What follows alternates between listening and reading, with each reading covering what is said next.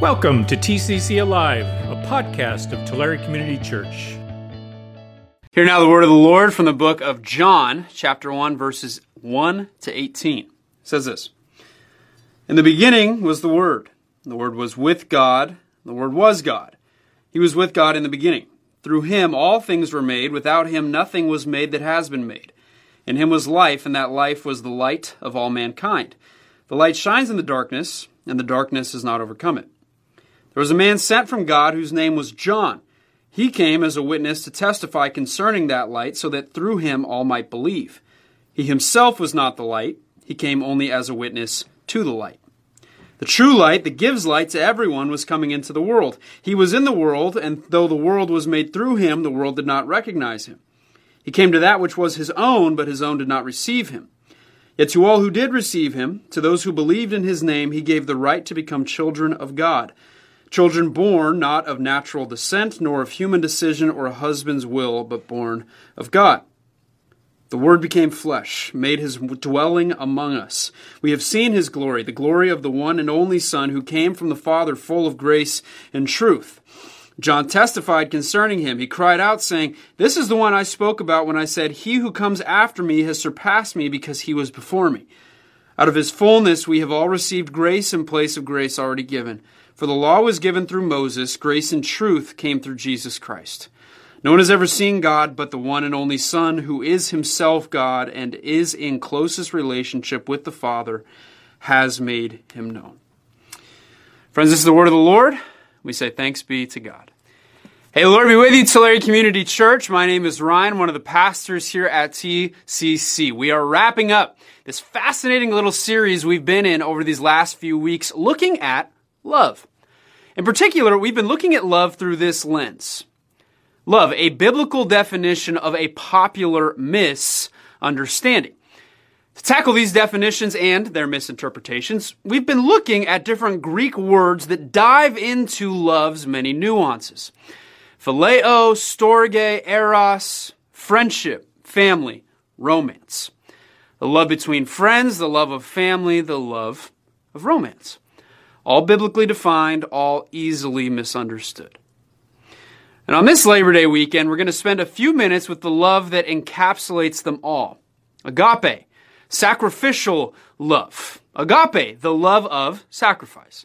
If eros, sexual love, romantic love, is perhaps most misunderstood in practice due to its prevalence, TV shows, movies, hookup culture, dating apps, ads, social media, then agape love, sacrificial love, is perhaps most misunderstood in its rarity.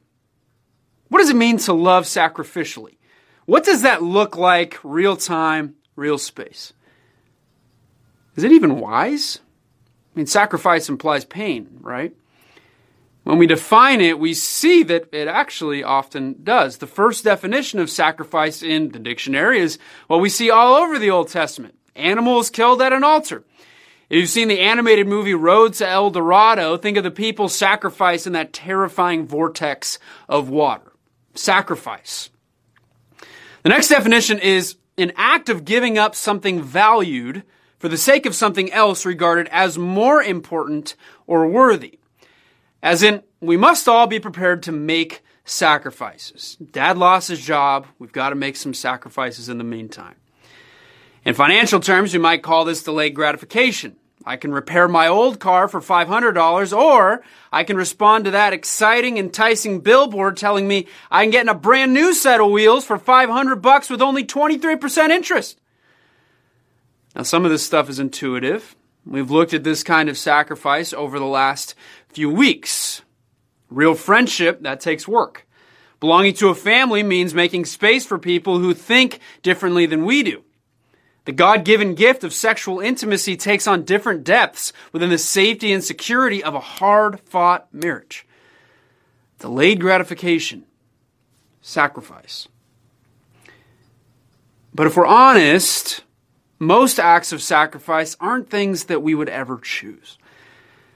Aging parents, devoid of retirement or savings after some poorly timed decisions, moving in with their kids only after those kids explored every other possible option. A third child, born with Down syndrome, throwing into flux not only the plans of mom and dad, but the childhoods of kids number 1 and 2. In the novel Glittering Images, Charles Ashworth is an Anglican priest whose epic brandy-infused psychotic breakdown leads him to meet with a spiritual director named John Darrow. And Darrow helps Charles unveil some deep-seated pain that stems from a strained relationship he had with his father. A father, he learns, that adopted him as his own after it was discovered that Charles's mother was having an affair and his biological father had fled the country. This leaves Charles' father to raise a child in anger and bitterness, since it's not his own. People make legitimate sacrifices. And there are instances when those sacrifices are truly altruistic, but in the majority of cases, those sacrifices are made because there's really no other choice. So the cultural understanding we all internalize, knowing these sacrifices may thrust themselves into our lives at any moment, is to play it safe. Don't overextend, right? You never know when you might have to do something you weren't prepared for, so you better stay ready by only loving when it's safest, when it's a sure thing. Popular understanding, love sparingly. Love sparingly. Protect yourself. If you're on the stingy side of love, you'll be all right. Totally safe. Make sure you're good, you're taken care of, that your needs are met first. After you've taken care of you, and only after you've taken care of you, can you maybe think about taking care of others. Loving others. No. Love sparingly. When you start seminary, you take these extensive psychological assessments. And the assessments try to make sure that you're the right balance of narcissist to spend your career doing the number one fear in America. There are over 700 questions that must be answered on 4 different tests. And so I was there, I arrive, I go to orientation, I hear all these 2nd and 3rd year students telling these horror stories about these assessments. They take hours, they're so hard. I had to do mine over multiple days, it took me so long. And so predictably, my internal response was, oh yeah? A couple months later, I'm sitting with the psychologist going over the results. First thing he says, so I noted that you finished the assessments an hour and a half before the next person. Let's talk about that. Apparently, winning a psychological assessment isn't necessarily a good thing. And I laugh and I make light about that part to balance out the pain and the shame that I still feel from one result in those tests. One result only that has stuck with me years later. It was a little bar thing, 2 extremes on either side of this bar graph. And you could go up to 100% on both sides, right? So you could do 80% on one side, 50% on the other. One particular bar graph had these 2 poles on it. One said, looks to take care of others first. 17%. The other side said, looks to take care of self first. 100%.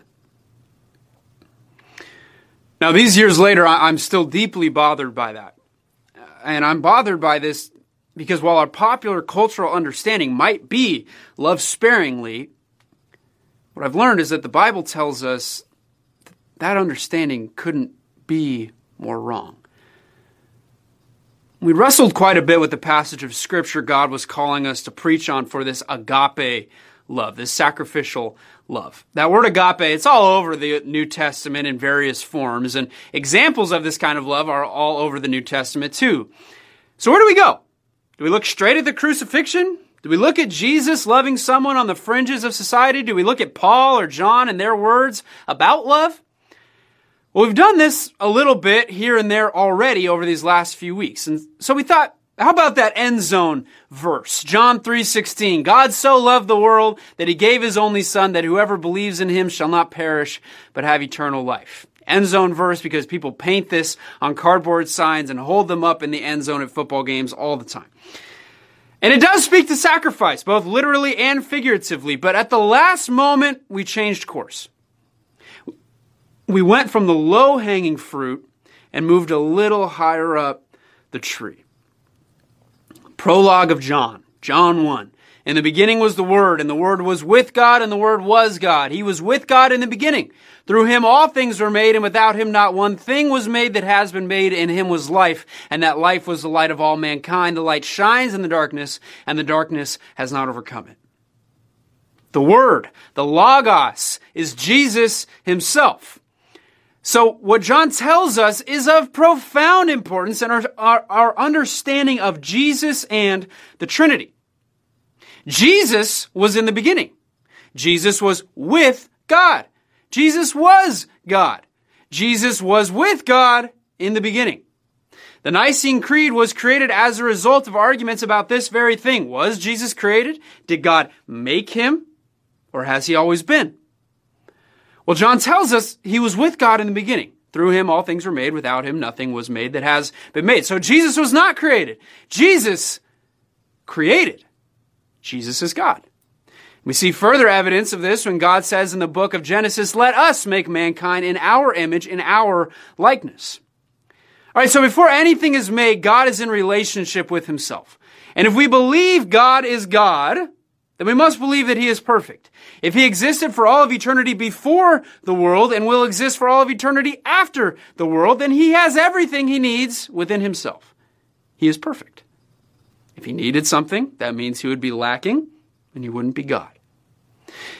So if that's true, think about the beauty. Think about the perfection. Think about the wonder of God just hanging out with himself. Perfect harmony. Totally content, totally satisfied. Can you imagine being a fly on that wall? Jesus is God. Jesus was with God. Jesus had everything he could possibly need. For all of eternity, the status quo would have been more amazing than anything we can imagine.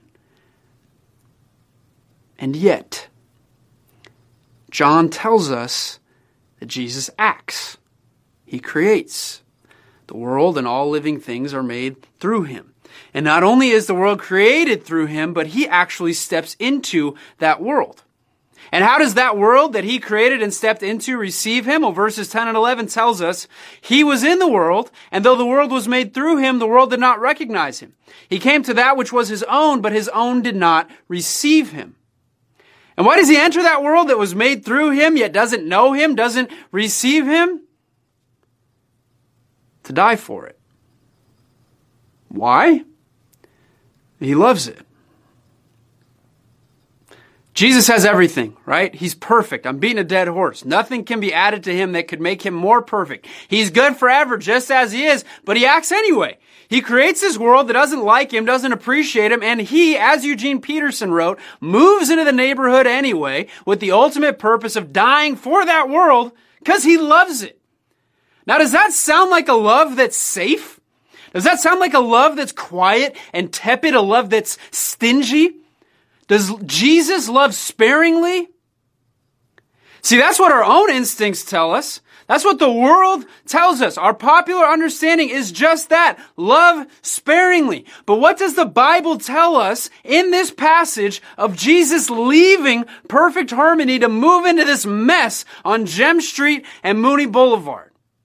Love recklessly. Love without abandon. Love freely. Love without fear. Love recklessly. Jesus does.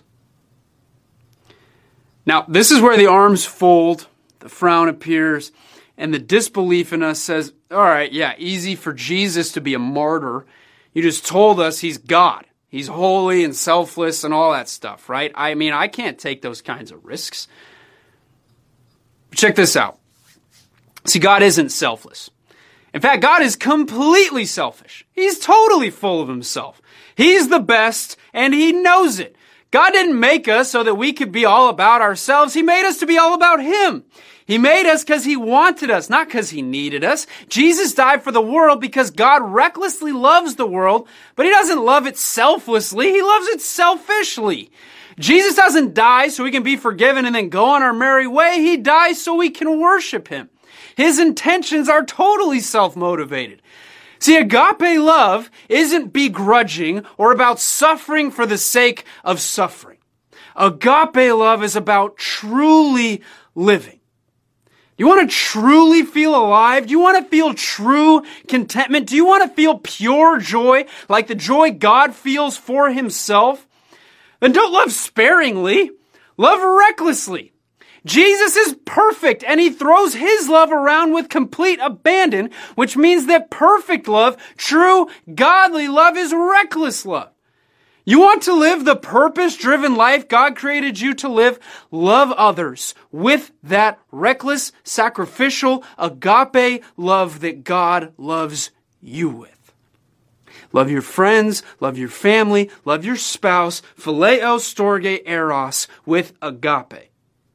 And you will find the life God meant for you from the beginning. That book, Glittering Images, finishes with this guy Charles getting healthy psychologically, emotionally, and with joy, he marries a woman who had been wronged by another man who was pregnant with that man's child.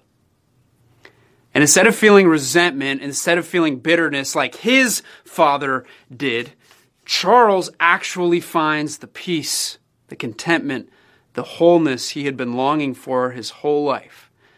Not by playing it safe, but by loving sacrificially, loving with abandon. Friends, model yourself after Jesus. Love with abandon. Love recklessly. In the process, you will find the peace, the joy, the wholeness that Jesus has known from the beginning. The peace, the joy, and the wholeness that he intended for you from the beginning. To close this sermon series, I want to take a quick look at a quote from C.S. Lewis's book, his own words, in his book, The Four Loves, a book that inspired this series in the first place. He writes in the final chapter, "If I'm sure of anything, I'm sure that his teaching, Jesus' teaching, was never meant to confirm my congenital preference for safe investments and limited liabilities. I doubt whether there is anything in me that pleases him less. And who could conceivably begin to love God on such a prudential ground, because the security, quote, so to speak, is better? There is no safe investment. To love at all is to be vulnerable. Love anything, and your heart will certainly be wrung and possibly be broken. If you want to make sure of keeping it intact, you must give your heart to no one, not even an animal. Wrap it carefully round with hobbies and little luxuries. Avoid all entanglements. Lock it up safe in the casket or coffin of your selfishness. But in that casket, safe, dark, motionless, airless, it will change. It will not be broken. It will become unbreakable, impenetrable, irredeemable. The alternative to tragedy, or at least to the risk of tragedy, is damnation. The only place outside heaven where you can be perfectly safe from all the danger and perturbations of love is hell. Friends, popular misunderstanding, love sparingly. Biblical redefinition, love recklessly. In the name of the Father, Son, and Holy Spirit, amen. Thanks for listening. If you want to know more about the ministries and mission of Tulare Community Church, visit us at tccalive.org.